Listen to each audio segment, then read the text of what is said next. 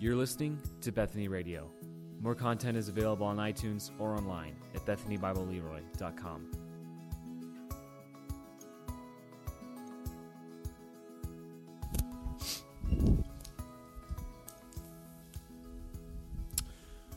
Well, good morning, everybody. Yes, my family is away in that great state, that great land of Kansas, Sunflower State, and also becoming the great state of Texas. So the home away from home for a lot of our people now, but or a few of them anyway. So, but they're away. But I get to be here with you, and we get to spend time in God's Word together, and that's what we want to do. I want you to turn to Romans 11 once again. On your way there, Romans 11:25, if you would. On your way there, I've got two pictures to make up. Last week, Emily Barron is here this week. I did not have this up here last week. I mentioned her name, but somehow I missed it, didn't get in. Anyway, this is from out at the, this was out at the lake, wasn't it? Yeah, where we talked about, your family's gone, you just start forgetting things. So this was a long time ago, 2 weeks. So out at the lake, Baal versus God, we were looking at 1 Kings 18 and Elijah. Thank you, Emily, for that picture. And then the next one comes from Landon Matheson. I don't think they're here. They were visiting last week. Landon, I believe I got his name right. Drew this last week as we were back in Romans 11, talking about that olive tree and talking about branches, the one tree, the root, the nourishing root, and then the Gentiles being grafted in. Don't become proud, but fear. And Landon got that. Now, he's got a part here in the bedroom. And I'm not sure if maybe that's an encouragement to read the Bible. I'm not sure what Landon was thinking in there, but he's got that up there, and I appreciate it. And appreciate you kids that are here today drawing. As images pop up through what I'm saying, you might, there's a picture idea, something to draw for your beginning of taking notes through a sermon. And that's why we're glad you're part of this and you're here to be part of this worship time and part of this time in God's Word. I want to start at verse 25. We're just going to look through verse 27, but it's so short, I'm just going to read to the end of the chapter, and then I'll explain more. So let's listen to God's Word here, starting in Romans 11, verse 25. Lest you be wise in your own sight, I want you to understand this mystery, brothers. A partial hardening has come upon Israel until the fullness of the Gentiles has come in. And in this way all Israel will be saved. As it is written, the deliverer will come from Zion. He will banish ungodliness from Jacob, and this will be my covenant with them when I take away their sins.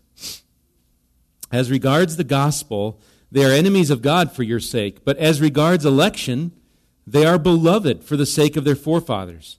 For the gifts and the calling of God are irrevocable, or irrevocable, you could read. For just as you were at one time disobedient to God, but now have received mercy because of their disobedience, so they too have now been disobedient, in order that, by the mercy shown to you, they also may now receive mercy. For God has consigned all to disobedience, that he may have mercy on all. Oh, the depth of the riches and wisdom and knowledge of God! How unsearchable are his judgments, and how inscrutable his ways! For who has known the mind of the Lord, or who has been his counselor, or who has given a gift to him that he might be repaid? For from him and through him and to him are all things. To him be glory forever. Amen. Let's pray before we look into God's Word. Lord, as we come again to it is your gracious Word to us. Pages and pages and pages full of your grace to us. Lead us in the 3 verses before us today. Guide us in our understanding. Give us a great vision, a grand vision for you, for your sovereign plan, for your ways that are mysterious, that we don't understand all of them. And yet you reveal yourself in your Word as God alone, the God, worthy of all our praise. Help us to see you in this passage. Help us to see Christ. Help us to see areas where we need to grow and we need to be challenged and convicted in heart, where pride maybe grows once again. So guide us, Lord, as we look into your passage by your Spirit. Open our eyes. Help us to see what we need to see from your true word here. We pray in Jesus' name. Amen. Well, we are this close to the end of chapter 11. Not the end of the book of Romans yet, but this close to the end of chapter 11. And today, though, I'm starting kind of just a series of 3 sermons to close out this series through chapters 9, 10, and 11. You might say, 3 sermons, Mike, just to get to the end of the chapter. Or maybe we're antsy. Let's move on. Another chapter, that sort of forth. I think there's good reason to just slowly walk through some of these things that are here. And I think there's 3, even as we divide it up into 3 portions here, 3 aspects of Paul, this mystery that Paul's referring to. He's talking about a mystery here, and so we want to look at these. We're going to deal with the first one today, in that there is a future for the people of Israel.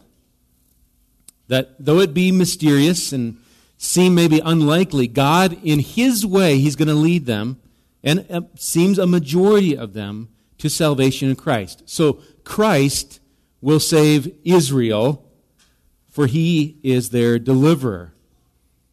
All right, we're going to look at that today, and then in the following 2 weeks, we're going to see God will save His elect. God's going to save His elect because His calling and saving are sure.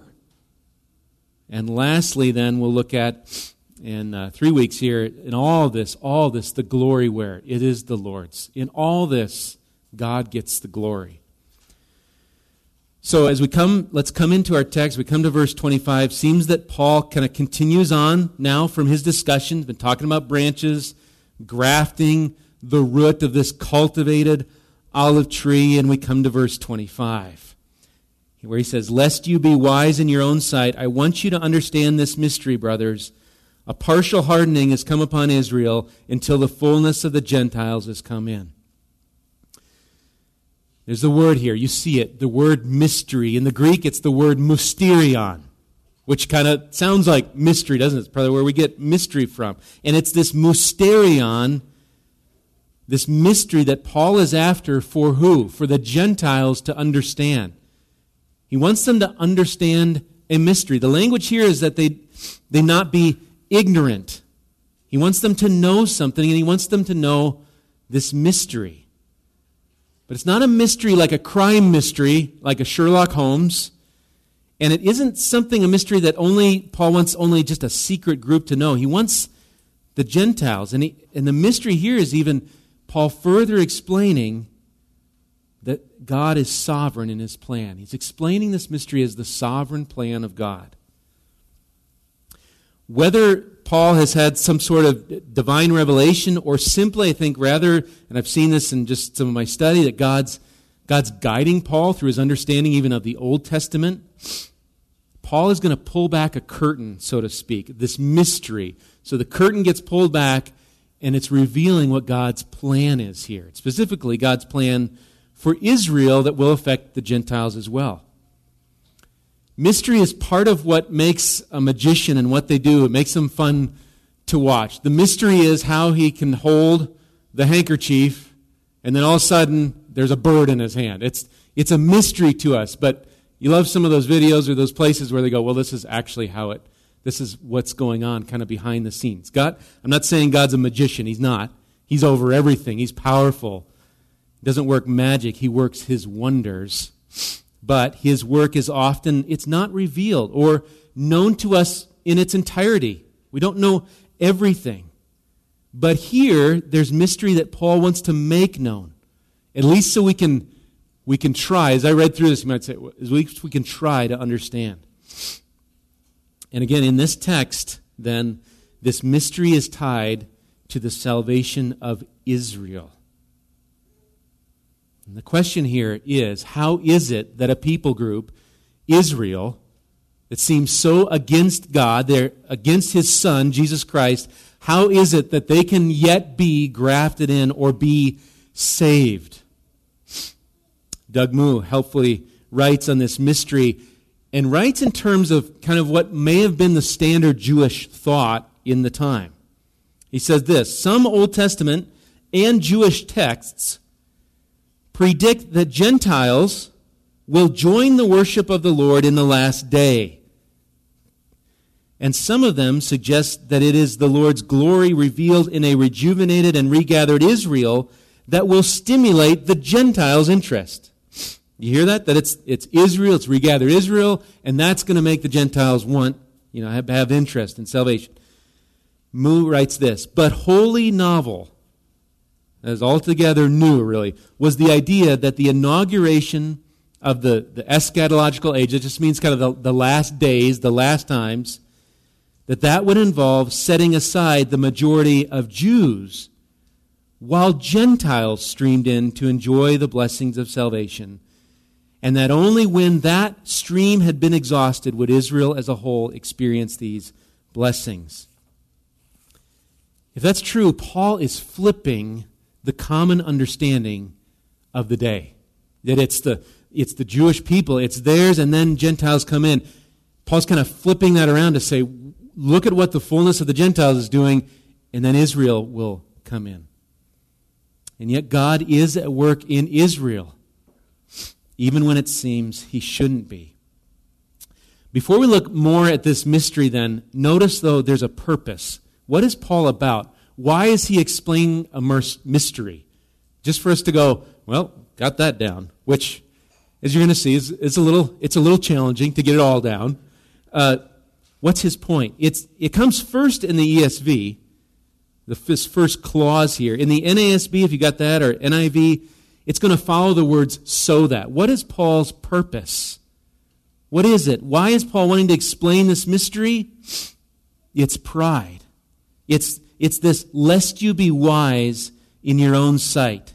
It's the theme of last week, and it ties in this week, I think, as well. Paul doesn't want the Gentiles to consider themselves wise in their own sight. Paul's not saying don't be wise. Be wise, but be not wise in your own estimation, your own eyes. A couple texts that help us understand this phrase, be lest you be. In other words, do not be. I don't want you to be wise in your own sight. Proverbs 3. It's going to start off very familiar, and then it'll get to this. Proverbs 3, 5 through 8 says, trust in the Lord with all your heart, and do not lean on your own understanding. Many of you could finish this. Trust in the Lord. I'll just read it slow because it's so good. Trust in the Lord with all your heart, and do not lean on your own understanding. That's good news. Verse 6, in all your ways acknowledge him, who? The Lord, and he will make straight your paths. And then verse 7 comes right after this. Be not wise in your own eyes. Fear the Lord and turn away from evil. It will be healing to your flesh and refreshment to your bones. Even in the next chapter, if you just turn the page to chapter 12 of Romans, we'll see this. We'll get there in verse 16, chapter 12, verse 16. Paul essentially says the same thing. Verse 16 of chapter 12 says, live in harmony with one another. Do not be haughty, but associate with the lowly. Never be, here it is, wise in your own sight. It's this relation to pride. It seems to imply a certain wisdom, a certain knowing things apart from God. Here perhaps there's an assumption, in our text at least, maybe about the way things are. And what is so dangerous about assumptions? That based on limited information, we make very firm conclusions. When we assume things, we base it on limited information, then we make some firm conclusions on that. Paul envisions, perhaps it's the Gentiles in this church at Rome where he's writing to. They've got Israel all figured out. They know what's going to happen. They're wise in their own eyes. Israel, they're just lost people. They've rejected the Messiah, so they're rejected, all of them. They've had their chance. Now it's gone. But God's plan and God's mystery, it's different. There is a remnant. We've already seen this. So in some ways, this is kind of even a summary almost of the whole chapter of 11 and maybe even 9 through 11. There's a remnant chosen by grace. God has a plan, even for unbelieving, now, Israel. And what a danger pride is to the church here in Rome, to our own church, to our own lives. I mean, what 5-letter word, what pride can ooze into a marriage, ooze into our parenting, to our work, to our gathering together, what five-letter word can damage like pride does in our heart. And how often are we prone to be wise in our own eyes? I know best. I can reason it the best. I'm pretty sure I know what God is doing in this situation. Paul seems here to be after humility on the part of the Gentiles. It's good to keep that big picture in mind. Come back to that in a little while. Okay, now that's the first part of verse 25. The second part now deals with this two factors here. The partial hardening of Israel and then this fullness of the Gentiles. One commentator writes here about this mystery that it describes God's three-step plan for the restoration of Israel. That Paul says, I want you to understand this mystery, and then he goes on, this commentator, and I think he's right, I think I see this. You see the kind of this three-step plan for Israel's restoration. Number one, there's partial hardening in Israel. Number two, there's this fullness of the Gentiles. And number three, all Israel will be saved. Again, part of this mystery is God's grace to a people so against him, so rejecting him. It's been the story of the Old Testament. It's the story of when God sent his Son. And yet, here is God's plan. And so we want to attempt to understand the mystery. First is this partial hardening that's come upon Israel. Like I said, I think the whole chapter 11 serves a bit as a kind of a commentary, maybe a key to help us even understand where we're at. If you just glance back at verse 7, Paul's already said that there is a hardening going on. He says they're the rest, that is the non-elect. They were hardened. And so I think this partial hardening, the partial here is that there are some of Israel now, that is in the time of Paul's writing, there's some who are saved. There's this remnant chosen by grace, and yet some others are hardened. And we look at verses 11 through 15 that show us that even through Israel's unbelief, their trespass, even through that, salvation is coming to the Gentiles, which is step number 2. So there's this partial hardening going on. Then there's this fullness of the Gentiles coming in. That is that God is doing a work among the Gentiles. It's a work of salvation while Israel is in part hardened. In large part broken off, you could say, from the olive tree. We actually see this idea of fullness even in verse 12, where you've got the failure of Israel means riches for the Gentiles, and then Paul says, how much more Israel's full inclusion. It's kind of this same idea of the fullness of.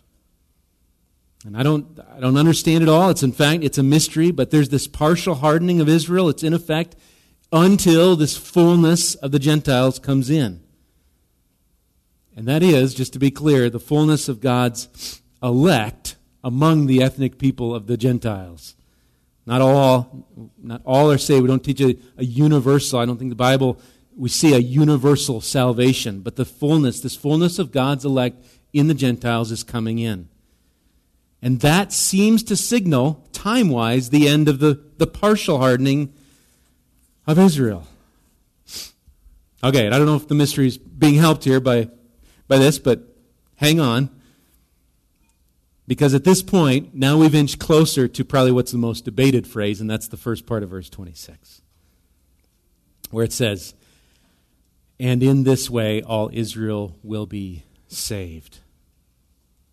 There is, surprise, surprise, more than one way that commentators will look at this and interpret what this phrase means here and how this idea of mystery goes along. Let me say this, though. Most all, at least that I saw, would agree that what it doesn't mean, so in this way all Israel will be saved, I don't think the word all here means in the sense of every single one, every Jew at maybe even any time or through history, or will be saved. I think that's going to go against Paul's his remnant language already in the chapter. He's already said at this point there's a remnant. Some are hardened, some are elect. There's this, not all. Or even if you go back to verse 6 of chapter 9, not all who are descended from Israel belong to Israel, that is, I think, Israel who is saved, the elect of God. Many are hardened. So not all are saved, but positively, though. So it doesn't mean all, every single one, but there's the word all here. How much? In what way? Positively, what does this mean? Granted, you may have studied the things of Israel, God's plan. You might have your own view of what this means. I'm just going to suggest what I'm seeking to make the most sense from the text here, from what I read, try to study. If you look back verse 25, you've got this kind of this backwards and forwards thing of this particular phrase, and in this way all Israel will be saved. Probably the hard part is when it says in this way. So, and we're asking, in what way? How is this? I think it looks back to verse 25, and I think it looks forward to the rest of verse 26 and 27 that we've not studied yet. It looks back to, there's a partial hardening until the fullness of the Gentiles, and I think you could say then you've got Israel being saved, but then also there's a deliverer that will come. He will banish ungodliness and will take away sin. And so it's hard for me not to see really a large scale grafting in or salvation of ethnic, that is the people in general of Israel, the Jew, on the whole, at a time in the future. It seems likely that to kind of finish that until the fullness of the Gentiles has come in, a number known only to God, I think we could have the word, then all Israel will be saved. Some would not agree with that.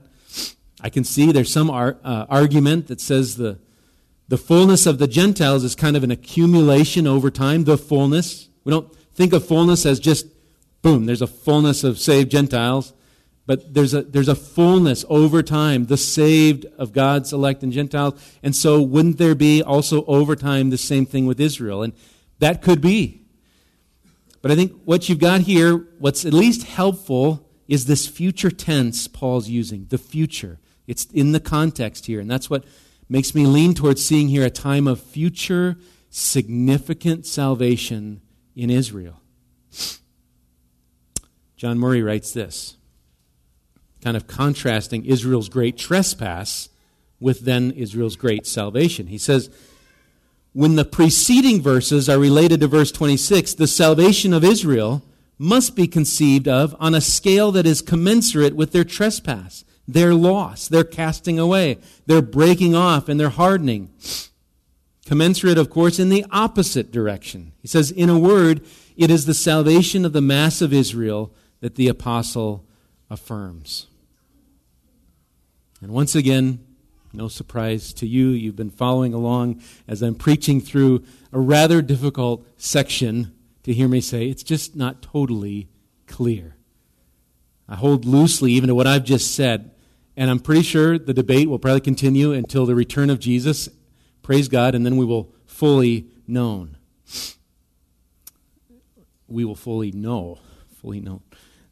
So, though I'd hold loosely here to a future, this grand salvation for Israel, just want to make sure two things are clear here. So I think, see this future event, talk more about the rest of the verse here. Two things, though, to be clear. Number one is only the elect of Israel will be saved. A grand salvation, it is only the elect. All of Israel being saved, it retains this fact. They are the elect of God. We've got verse 2. God's not rejected those whom He foreknew. Got that kind of election language. You've also got it coming right following this section that we'll look at next week, verses 28. As regards the gospel, they're enemies. I mean, look at them now. They're enemies. But regards election, they're beloved. And so we'll look at that next week. But anyone of ethnic Israel to be saved is saved because it's God's plan for them to be saved, for their salvation. And number two, they're saved only through Christ. God's plan to save Israel, ethnic or Gentiles, God's plan is not apart from His provision in Christ. So, salvation for the Jew, it's not on account of their lineage or their ethnicity or their having the law. Yes, they're a unique people in the history and the future, I think we could say, of God's plan. But salvation is only and it's ever through Jesus Christ, no matter where it is. And I think this connects us then to this last part of verse 26 and into verse 27. So Paul says, in this way all Israel will be saved, as it is written. This is kind of back it up in their salvation. The deliverer will come from Zion. He will banish ungodliness from Jacob, and this will be my covenant with them when I take away their sins. Paul here again, he's going back. Where does Paul go? He goes back to the Old Testament. A few different texts, kind of mashed up a bit, that are coming out. I want to show them to you on the screen. You've got the first one, I believe we've got back there, instead of turning to all these. See if you can't pick out. I'll read through them. If you can see it, that's not too bad. If you can see it from there, pick out here, what is Paul drawing from? These are just a few, some. I think there's one that I left out, maybe others. One, Isaiah 59, 20 through 21, says this, and a Redeemer, let me just pause here. So, where we're reading, the deliverer will come from Zion, what we just read, see if you see these ties back in the Old Testament. It says that a Redeemer will come to Zion, to those in Jacob who turn from transgression, declares the Lord. And as for me, this is my covenant with them, says the Lord. So, we're hearing some similar language. Then it goes on, my spirit that is upon you, and my words that I have put in your mouth shall not depart out of your mouth, or out of the mouth of your offspring, or out of the mouth of your children's offspring, says the Lord, from this time forth and forevermore. We can go on to the next one. There's three of these. Number 2, Psalm 14, verse 7. I think it's also maybe in Psalm 53.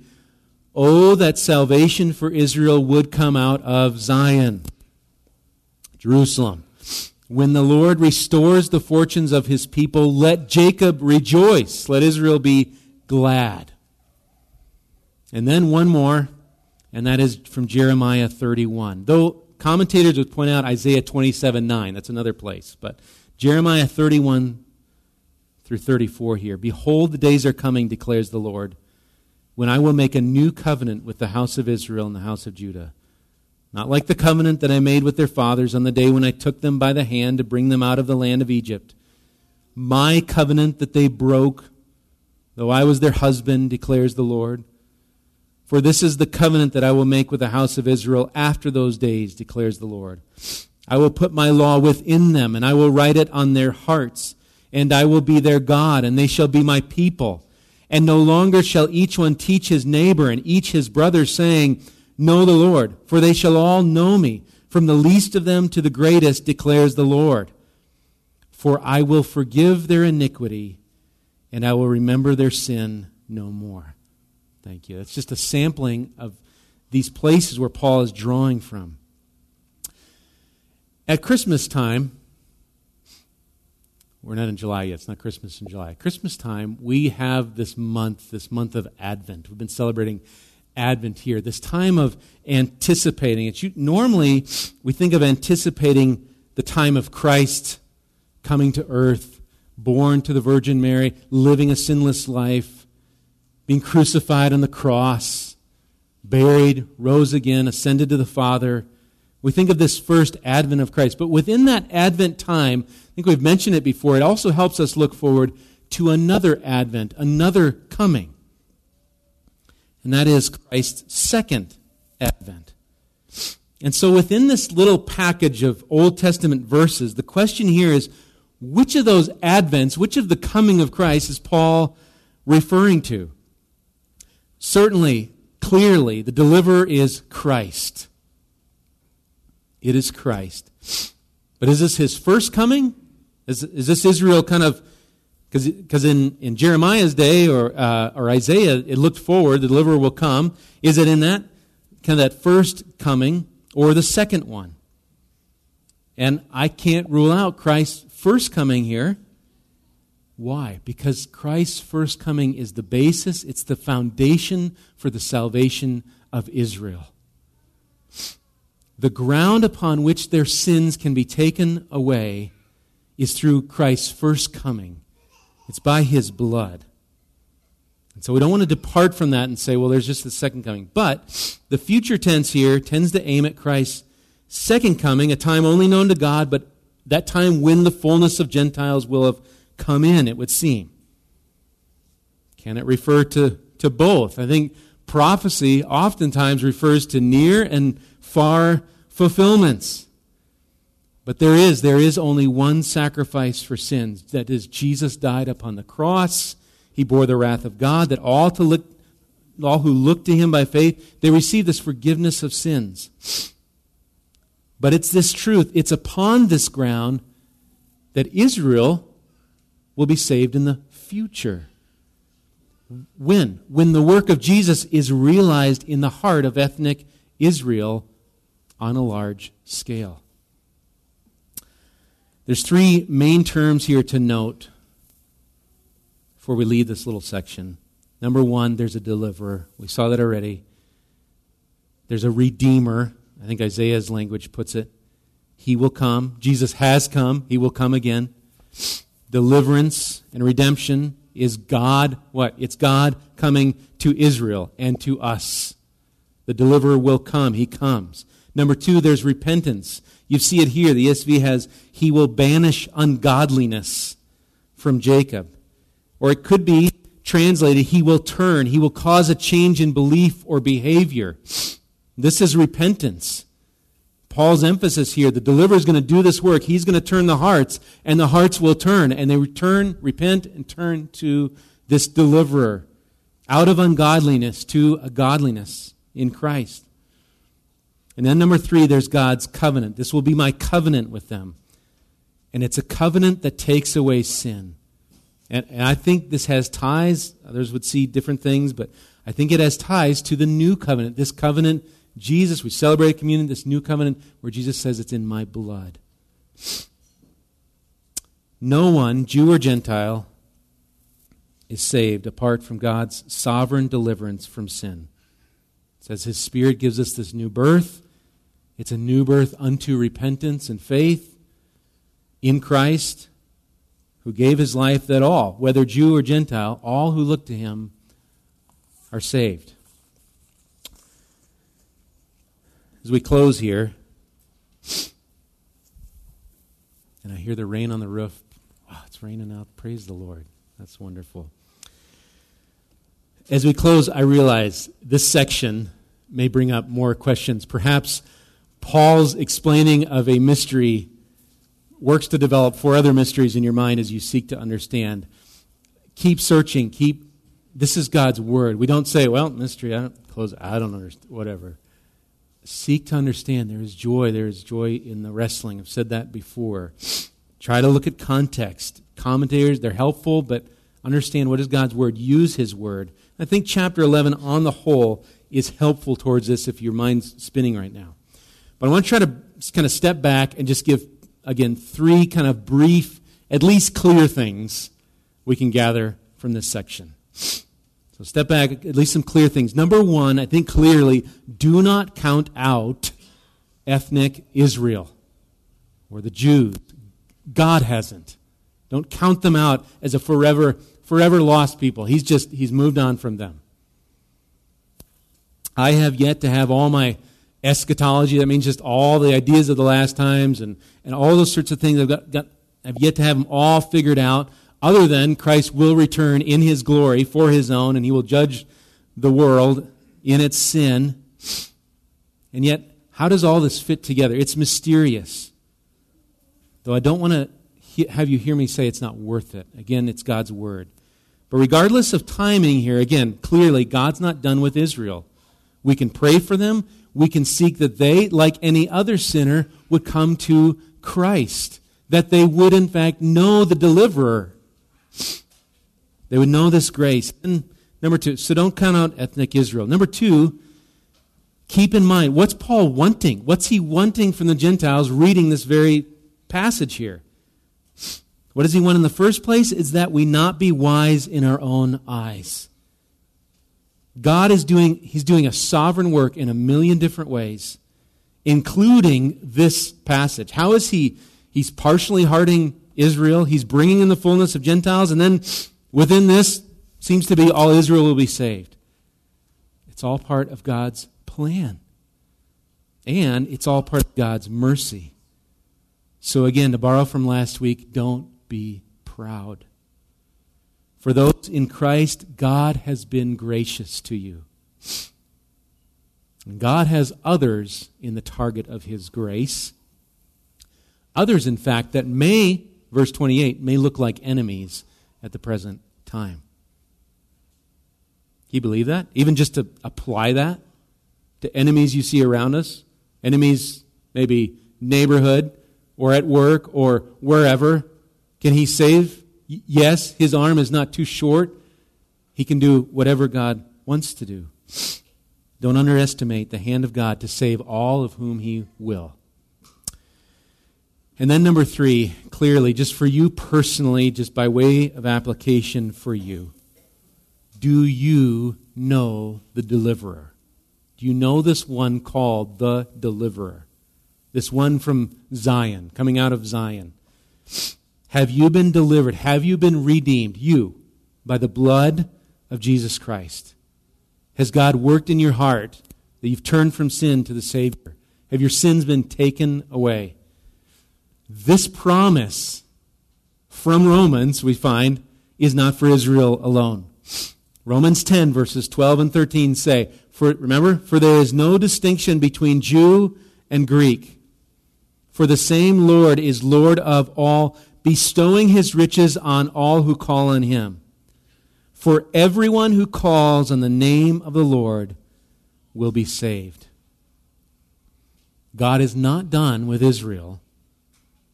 And if you're breathing today, here, sounds like all of you are, you're hearing of this gospel today, nor is He done offering the same hope for all who would repent of sin and believe in Him.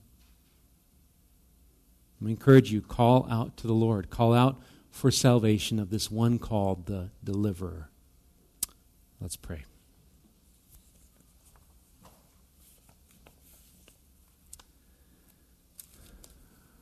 Father, your ways are inscrutable. We've been seeing that throughout. And yet your plan is firm. Firm to the end and firm into eternity. Lord, for the places where we begin to be conceited, where we become wise in our eyes, to assume we know all of your plan, we know all of what you are doing. Maybe it's a trial or a certain situation. Maybe we know why the rain's coming even. Lord, it's by your grace. It's by your grace. So, Lord, help us to trust in your plan. Lord, we pray for the people of Israel today. Lord, thankful for a democratic type of nation in the area of the Middle East. But Lord, their greatest need is not land, it's a Savior, it's Jesus. Their greatest need is you. Lord, would you open their eyes? Lord, I don't know what context even the people gathered in this room listening to this have with the Jew, but may there be hope to say, look in the passage, look in Scripture. You're not rejected, you're not done with. There's deliverance for all who look to Christ. So I pray for the people as a whole that they would look to you. Pray for their salvation, their fellow parts of this tree, this olive tree. And then, Lord, keep us from conceit, keep us from pride, and may we rest on the grace that is given us by you alone. It is by your grace we are here to worship today. And it's by your grace we'll wake up in the morning. And by your grace we will dwell with you forever, having been saved and washed as any child of God is saved and washed by the blood of the Lamb. We pray that all in this room would be looking to you, Lord Jesus, with humility and thankfulness. In your name, amen.